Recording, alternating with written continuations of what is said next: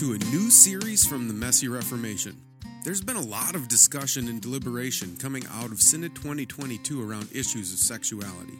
Much of the discussion has focused on whether the decisions made were good or bad, helpful or hurtful. However, Synod made some other declarations that we need to pay attention to. Synod repeatedly encouraged churches throughout the CRC to start having discussions about what it looks like to do pastoral care with those who are sexually struggling.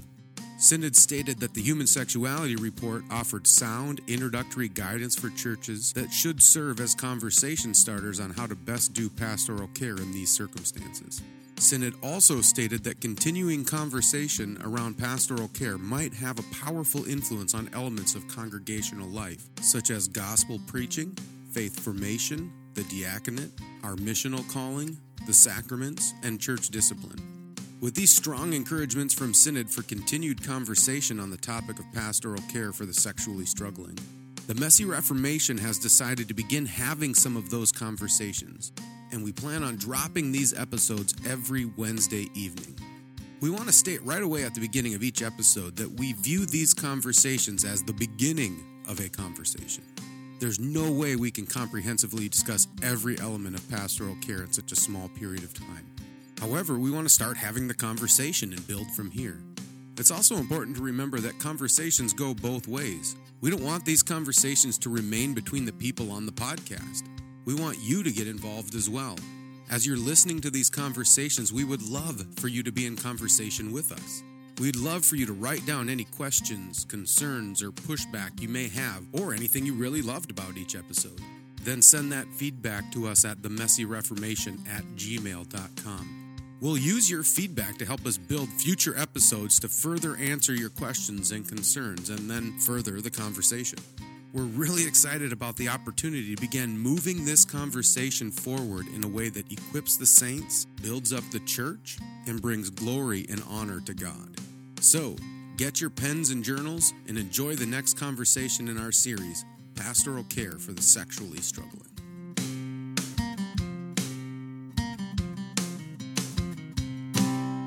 So we're going to have a conversation here with Peter Rockhold about diving in deeper on doing pastoral care for those struggling with same-sex attraction. But before we dive into that conversation, Peter, why don't you just tell us a little bit about yourself and your history and why we're talking to you about this topic? Yeah, so I am somebody who's attracted to the same sex and committed to celibacy, and I'm a pastor in the CRC, and it's something. It's been an interesting couple of years, especially with the HSR and a lot of the conversations I've been having with churches about that.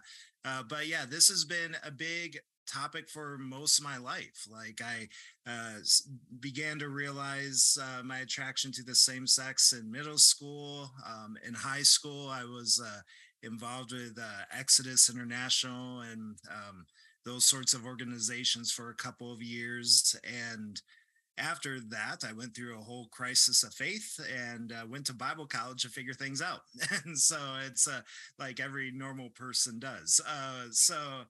And in that process, though, of going to Bible college, I fell in love with theology, specifically historical theology, wanted to go into ministry. And so, yeah, but always in my life, it's been just kind of sort of figuring out how like the attraction to the same sex I'm dealing with in my faith, like how those things basically interact together, how to live as a Christian, how to pursue holiness in this situation. And it hasn't been easy. There's been a lot of complexity along the road.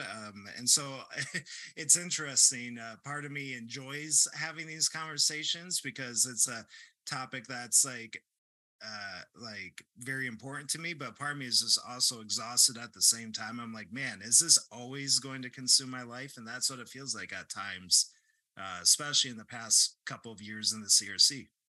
Yeah, for sure. Well, you and I have had that conversation too, because I'm like, I almost hesitate to interview you around same-sex attraction because I don't want you being pigeonholed as, oh, Peter's a same-sex attracted pastor in the CRC because you have so much more to offer than just this one particular struggle. And yet you have a lot of insight to help us understand what's going on because you're coming at it from a different perspective than most of what our culture is talking about right now on this topic.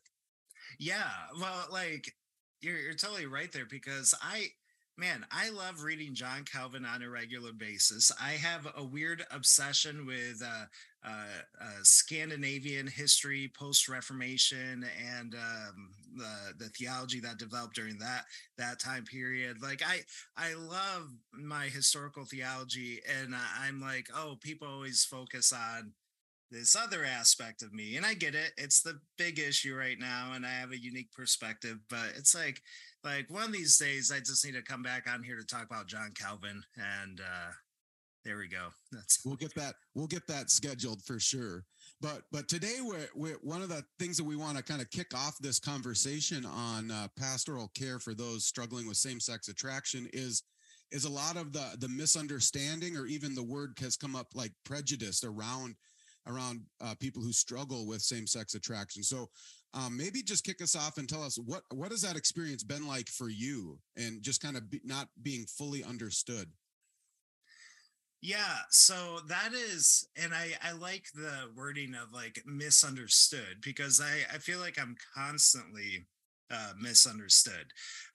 Like one of the things, like even with these conversations in the denomination, I don't always feel like I fit in a certain category all that clearly because I'm like, oh, I'm a traditional guy. I love my theology and I love Calvin and whatnot. But part of it too is I have a different perspective on these on theology and the Christian life in general. Like one of my favorite theologians is John Frame, and John Frame has the perspectivalism. So like it's not perspectivism. He doesn't think that like perspectivism is this sort of idea that you can't really know truth, but perspectivalism is like you do have we are finite beings and we don't get the full picture all the time. And so, because I have like a sort of different viewpoint on a lot of these things, I don't, because of my perspective and situation I'm in, I don't always fit in categories clearly. So I just always feel misunderstood. So there's that. But I've experienced um, a lot of situations too where I am treated differently once somebody finds out I'm attracted to the same sex. Like um, I I remember in high school I was in a situation where I worked at a Christian camp, and I ended up telling them while I was actually uh, gone for a couple weeks at a Exodus conversion therapy conference, and when I came back they were wondering where I was, and I am just a horrible liar. I don't know how to like make up fake situations or whatnot. I could just said I was on vacation, but I couldn't figure out where I tell them I was on vacation at. Like it's so I told them like, oh, this is a situation that I'm dealing with. But yeah, they like that was the first time like I experienced where like they're like, oh, we don't want you to be a camp counselor anymore. We'll have you do janitorial stuff. I didn't know if I was gonna lose my job because of this. Like, Oh, and you can always tell when it's prejudice when like everything is all fine and dandy until they find out, and like everything changes. And and those sort of things have, like that was my first experience, but those sort of things have happened since then. And so it's a real thing. Like I know the media, or yeah, the media or movies or whatnot just kind of hype that up, and so a lot of people kind of um, reject that that's even the case. Like, oh, that's just a liberal bias, just trying to make Christians look bad. But it's like, no, it does happen. Like we can be critical of the media and also recognize like hey, this is a real thing that we have to deal with. Yeah. Yeah. Well, and I think what happens is kind of what you were saying, because the media has hyped up this bias, they probably ramped it up probably more than some of the reality. And so then people react out the other side of it and say, well, that's not a thing. Or one of the things that I've noticed is there's such a fear. I think there's a fear in the Christian church that we're gonna embrace this, right? I think a lot of people would be the same conviction as you and I that like living this lifestyle out and practicing it is not biblical, but the culture is pushing people into that, and so they almost react too strongly out the other side, and they just are like, well, this is bad, bad, bad, bad. Everything's bad about it because we don't want to like become liberal, I guess would be the thing. And so they end up saying like, oh, you struggle with this, well, we're going to kick you out as a camp counselor because that's bad, and Yeah. not like, get down into the nuance of like, actually, how are you responding to this struggle in your life? Would have been a Well, really good. and it's so interesting because with that camp situation too, when I look back at it, I'm like, I can't figure out to this day if they felt like I was unsafe to be around kids or if they didn't feel like dealing with parents if parents found out. Mm. And I like either one isn't good. But it's like I'm like, was it like a complete misunderstanding or was it lack of backbone? Um and I still have, yeah, I have no idea. Yeah, and they never explained it to you. They just like quietly moved you out to a different position and then washed their hands and walked away. Yeah, yeah. And it's like and I like, well, I was gonna say I get it, but I don't. But this was like in a different, like this was like 2006, I believe. Yeah. And so like a different time as well. But it's Yeah, well, and I think what happens, you correct me if I'm wrong. I remember like I've had to do my own repenting recently of different people who've struggled with same-sex attraction or different sexual struggles in general, that over the years that I handled somewhat in that way because I just didn't know what to do. I was and so that this probably ties in really good to this misunderstanding aspect of it, where I had, kids in my youth group who were struggling with this, and we would talk about it a little bit, and they kind of knew that I was like, I thought that living this lifestyle out was not God honoring, and yet that was part of their identity. And so we had this weird impasse, and I'm like, I don't really know how to keep handling this. And so the easiest thing for me to do right now is just to push it off to the side, ignore it, and pretend like it's not a thing. But what happens, it seems like when you do that, it just breeds more misunderstanding, right? Because now you're not actually diving into the mess of this person's life, trying to understand like the complexity of their struggle. And it's a lot easier for you to just shove it off to the side and move on. yeah, I think that's exactly it. And one of the things that I've learned too is I generally trust people's intentions. Like when I have experiences of prejudice or misunderstanding, those sorts of things, I've realized I'm like, I actually don't think that person meant any harm, even though it was like a very offensive or hurtful situation.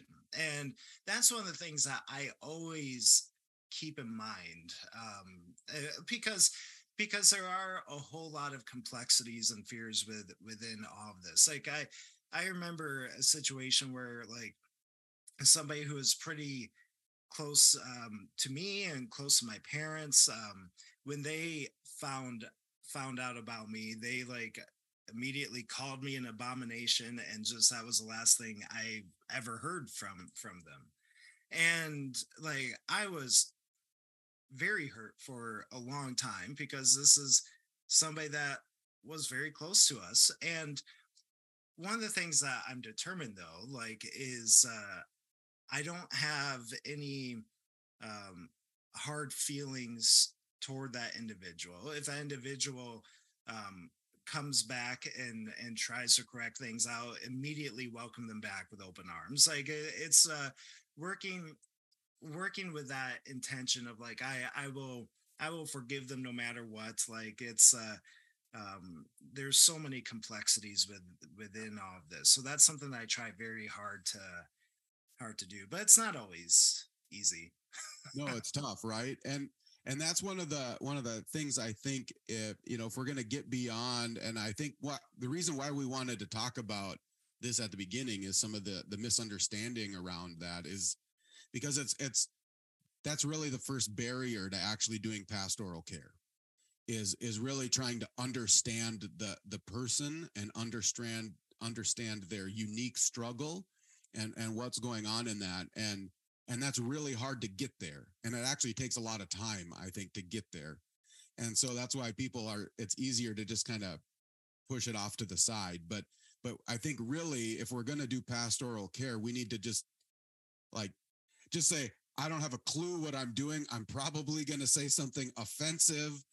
I'm sorry. I just want to understand. And I think if you come into it with that kind of a mindset, people have a lot of grace, right? And then for the person that we're counseling, on the other hand, they need to have grace, realizing like this person doesn't understand me, so they're going to say some really stupid and offensive things, and I need to have grace for them because at least they're trying, right? Yeah, and I will say generally, people are open to clarifying questions of like what language do you use, or what language would you prefer me to use, or like those sorts of things. Like those clarifying questions aren't offensive to most people. That's of course a generalization there. Uh, but one of the unique things with this situation too is if we were just talking about sexual ethics, that's one thing. That would be much simpler. But now an entire culture has developed around somebody's orientation. Like, and it's a culture with a history where they have their like famous individuals in the past. They have traditions. Like, so many ways, what we need to be better at as Christians is like being culturally aware, being missionaries, which like Christians are supposed to be. Yeah, Shock. Um, and so it's like we often forget that there's an entire culture wrapped up into this, and uh people within our churches who are attracted to the same sex, even if they're on the fringes of this culture, they're still being pulled into it. So yeah, it's important to be culturally aware of everything that's happening too. for sure. Well, and if we would take that concept that this is a culture, then we should engage in the same kind of cultural exegesis of that culture to understand them rightly, I think, right? To understand those who are struggling with this. And I think that's, I mean, correct me if I'm wrong, but the people I've ministered to who've had these kind of struggles, they're pulled into that culture because they get into it and they say, finally, somebody who understands me, right? That's kind of the pull into the culture because, hey, I'm around people who know me, they understand my struggles, and so I finally feel at home here. Yes and no.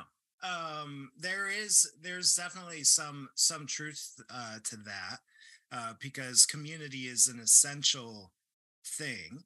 um but it's more than just a personal understanding of acceptance. One of the things I've noticed is when somebody opens about their orientation, they're also placed within that culture, no matter what. So like, for example, for me, before I uh, told my church or told like a lot of friends and family, I didn't see myself as a part of the gay community at all. I never used terms like gay or anything like that.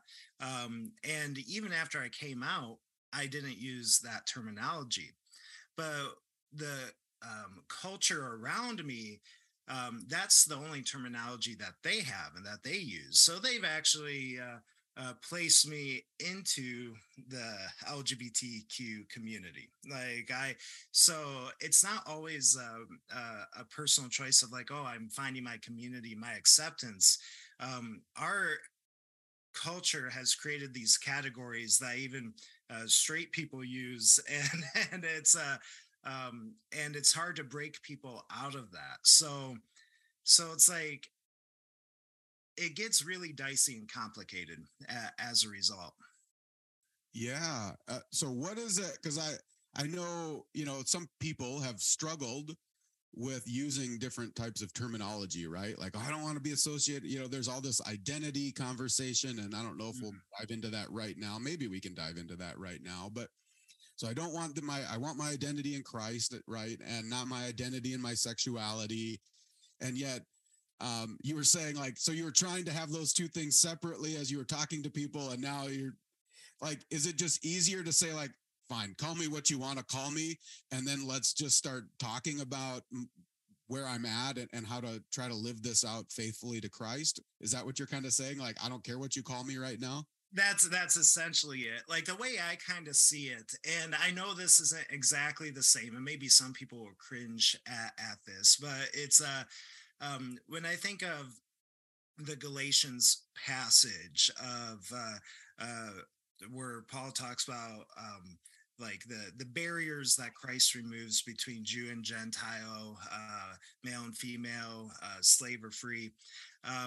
It's like with this developing into a sort of cultural thing, it's a similar aspect. It's not exactly the same, but it's just like these weird cultural barriers have now been built up. But I know within Christ that those barriers don't exist.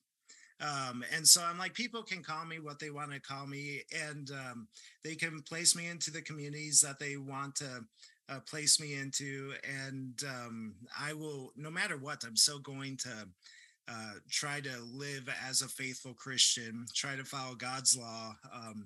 And it's like, I know ultimately though in Christ these barriers don't exist. So I'm not gonna even though they look rather large humanly speaking, I'm like they really are minimal. And so I'm just gonna function under that sort of thinking.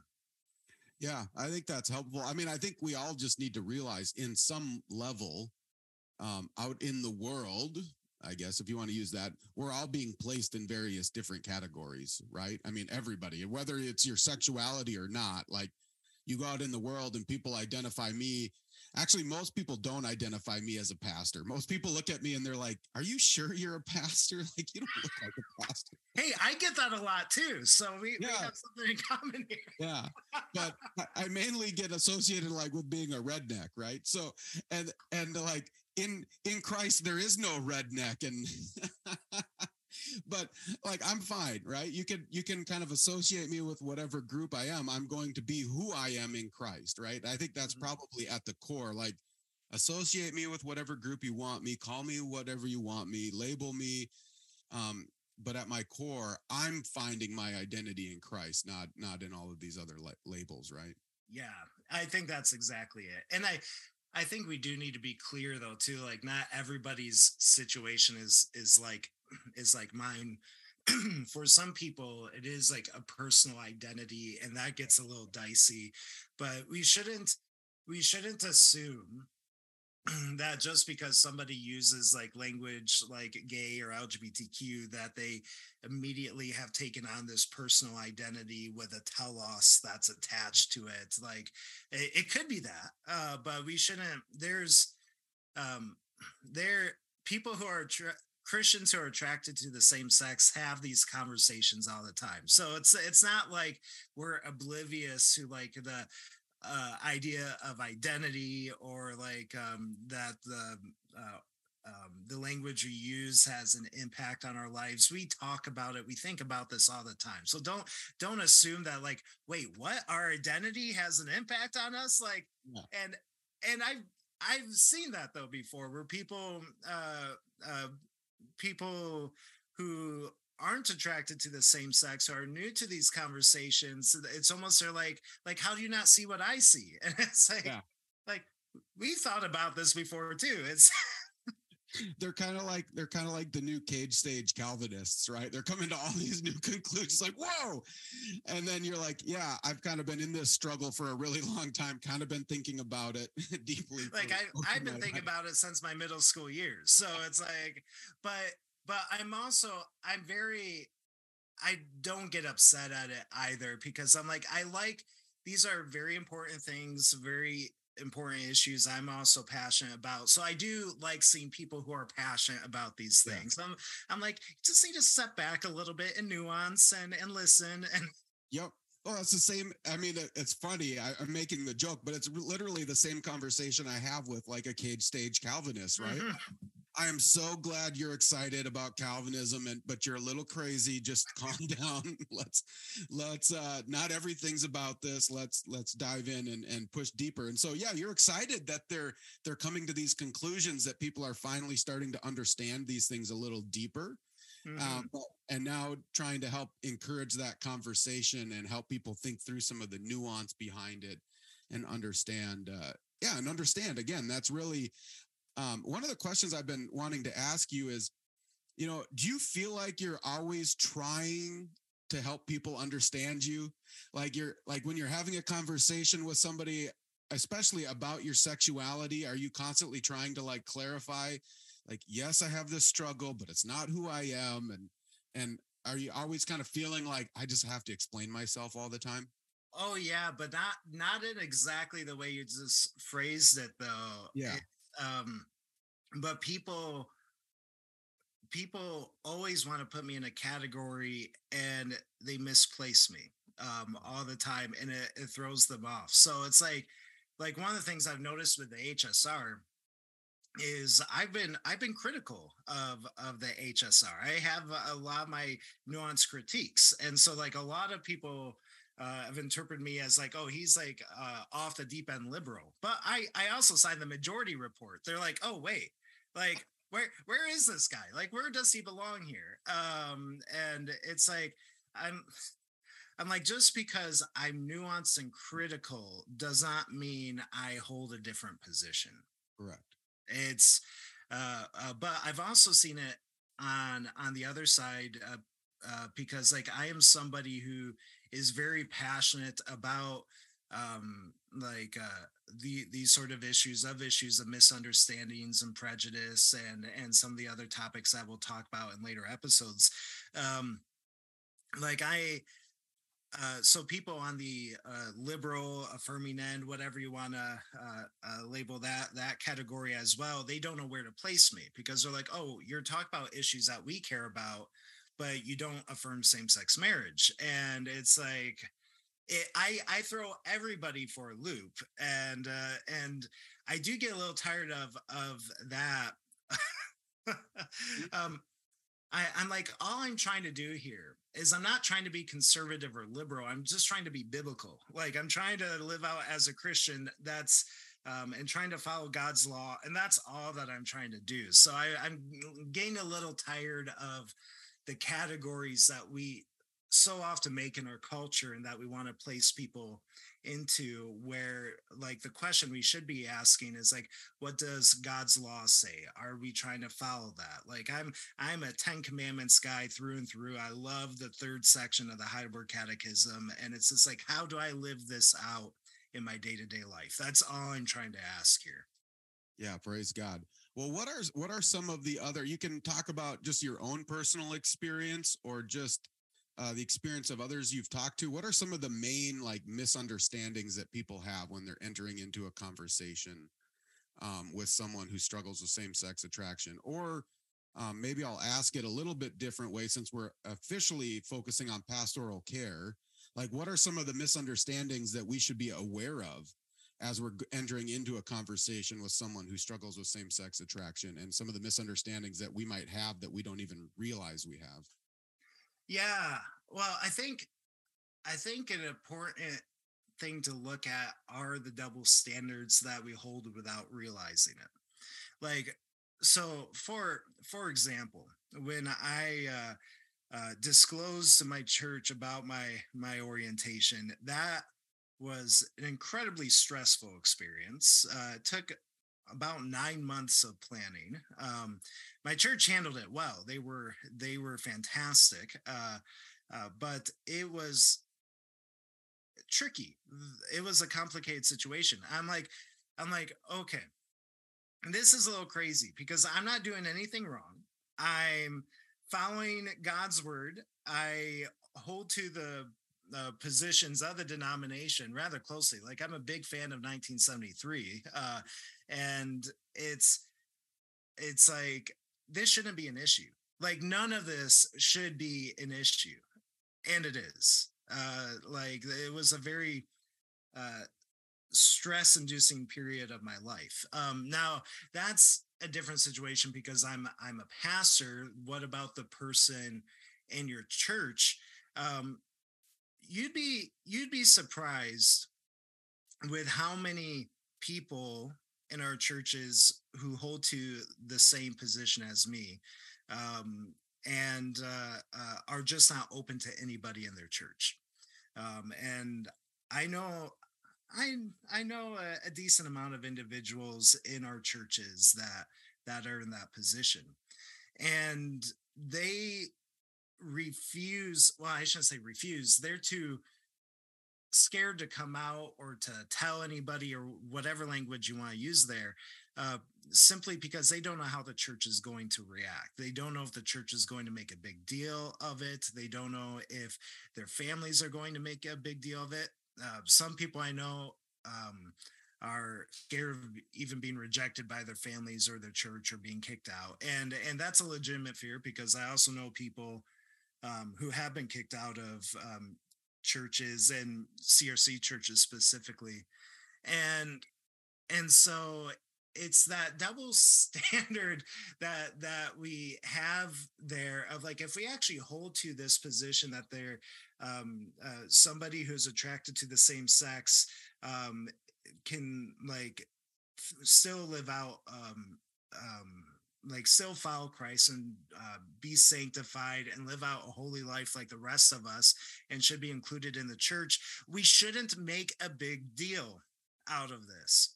Like we need to stop freaking out and seeing every situation like this as a problem. It's like so what happens is people who are attracted to the same sex and decide to pursue um, yeah, marriage to the same sex, like they will let their churches know, they will leave the church, and those are the only stories that the church hears. And then there are people who are attracted to the same sex who try to hold to the more traditional perspective, the denominational position on these issues, but they're too nervous or scared to tell anybody. So we're only hearing like one voice in the conversation, and it's that sort of thing just needs to stop. Yeah.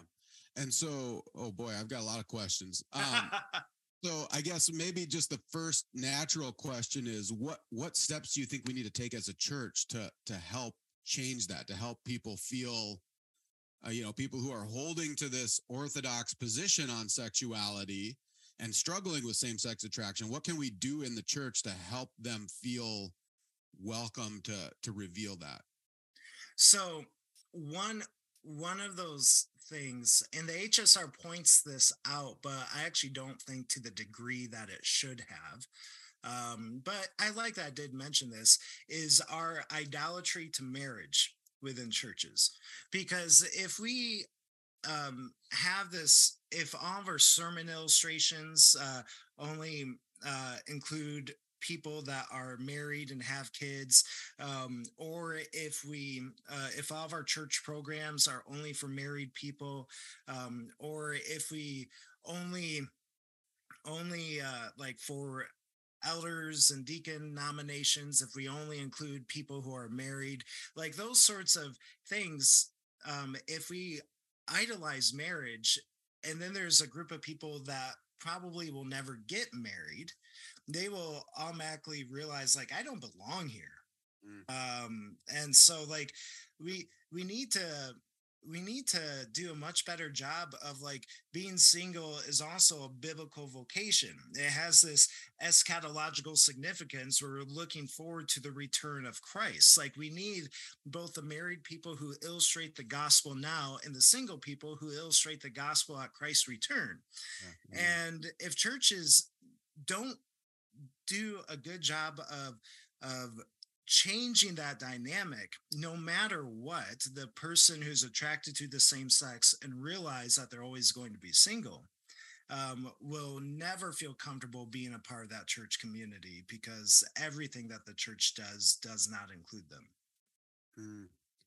Yeah, that's a good word. Yeah, and I think, and this gets me out the cynical camp, and this is maybe not necessarily helpful for this conversation, but my frustration has always been that, the church growth mentality has been, we need to focus on families with young children because they bring in a lot of people at once, and then they have young children who grow up and reproduce, and this is like this producing.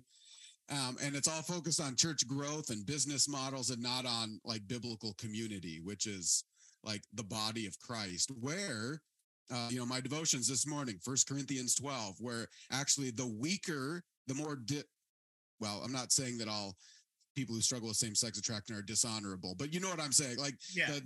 the dishonorable, the weaker brother are the ones who have more honor, right? And so, in the body. And so, and that, not just them. I mean, we have tons of people in our church who actually the congregation kind of looks down on, right? Whatever different struggles they have, or maybe they don't have very good social awareness and they say things that really bother people, right? And everybody's like, oh, it's them again. And I'm thinking that scripturally, they're the ones who have more honor in our churches. And it's important for us to be thinking about the whole body and making sure that we're functioning in that way. Well, and the interesting thing is when churches stop idolizing just the family unit, it would actually help out a whole bunch of people, because like almost every church has elderly people or maybe young people who've lost their spouse and are now single. And if we don't address the singleness, like those people are left out too. So we need to do a better job of including people who aren't married for a variety of reasons. One of my big passions is bringing back the monastery, which is probably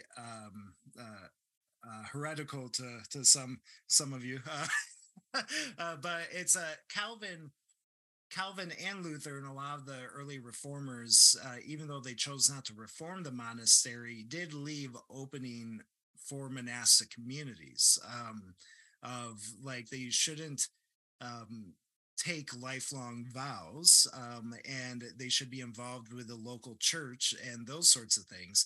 And I'm like, hey, we can have a reformed version of the monastery that is fully reformed, fits our theology, but what it does is it provides a community for the single people in our churches in a way that they can serve the wider church community. Like we really need to be putting our efforts into these things.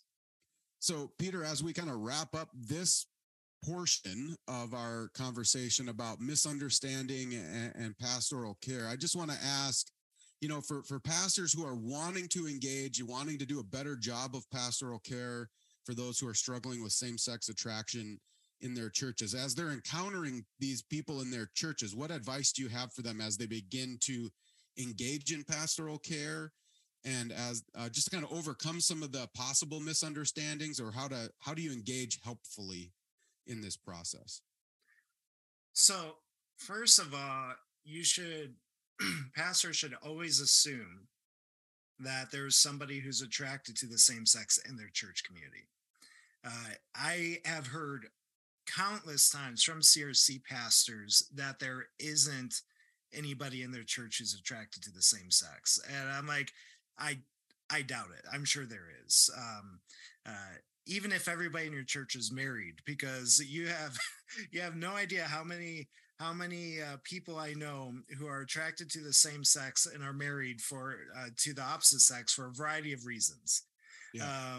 And it could be that they didn't tell their spouse beforehand, or they were really close friends and wanted to somehow make this work, or whatnot. There's a whole variety of situations that could take place. So when you assume that there's somebody in your church that's attracted to the same sex, that actually changes your behavior automatically, because then you're like aware of like of the language that you try to use, the tone that you try to use, the when your sermon illustrations or whatnot. Like it's uh just assume it.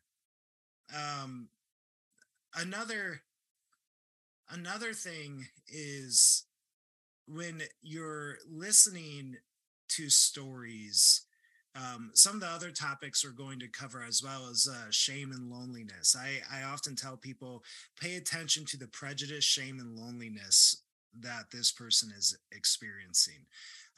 Because when you look at those key themes there, you can see how the gospel really changes the person's life in that area.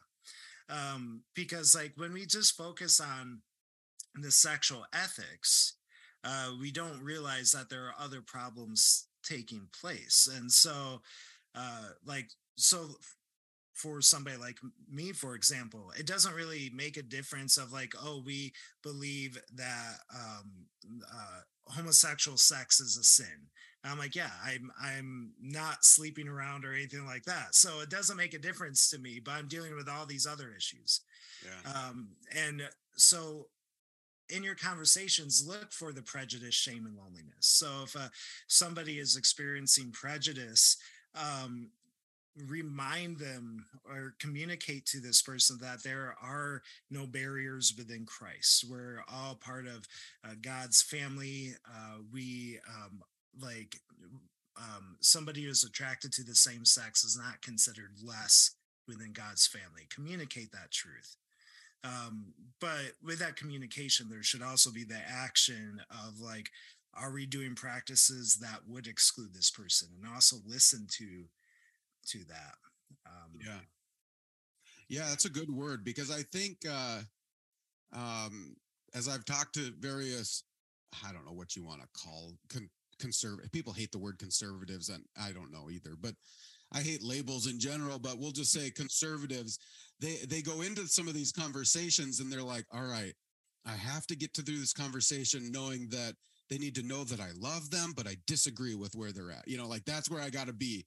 And maybe that like comes down the road, but maybe the first conversation is just, can we talk? And let's mhm. talk about where you're at, and let me just take some time to get to know you, to get to know your struggle, and not with this agenda. I have to confront, I have to rebuke this agenda right now. Like maybe eventually down the road, but like just start off, build the relationship with this person, even if it's somebody, right? I mean, I think this is true of somebody who's even trying to live out like they've fully embraced their homosexual identity, they're embraced the culture, they're living it out, they're promoting it or whatever. You know, even that person, you don't have to come in and just like crack them over the head. Like sit down and talk to them and figure out why are they embracing this this identity, why are they embracing this culture, why are they doing that, what struggles are they experiencing? Because like you said, their sexual struggle is like one of lots of other struggles that we can Mhm. use pastoral care for. I think that's a really helpful word. It's I think that is exactly right, because the the reality is you don't have to like to be a person of integrity, you don't have to right away tell them your beliefs or your opinions or your convictions on these issues. Begin with just listening, because you might be surprised. You might agree with this person. Don't just assume that you'll automatically disagree. Yeah. Uh, like, but you won't know if you don't begin with just listening. Yeah.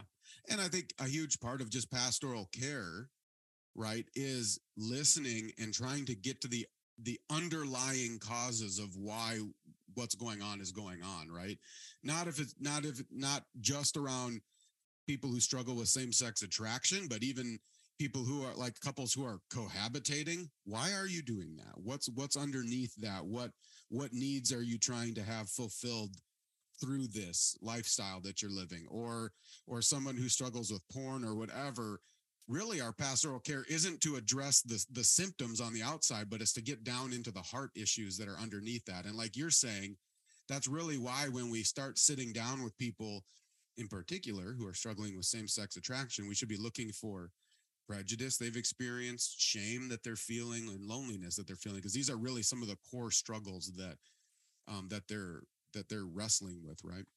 And I will bet you anything that the people in your churches that are attracted to the same sex, they've heard uh, harsh, demeaning language about them. Like that's the reality of it. And so churches need to realize, like, oh, the tone matters, the language matters. It's it's essential because you don't easily forget if somebody says pretty demeaning things about people in your situation. That's it for this week's Pastoral Care Conversation. Stay tuned next week to hear Peter and I talk about the issue of shame. Until then, don't forget this is Christ Church, and he bought it with his blood. And we've been warned that wolves will come in trying to destroy the flock. So keep a close watch on your life and on your doctrine. Preach the word in season and out of season, and keep fighting the good fight in this messy Reformation.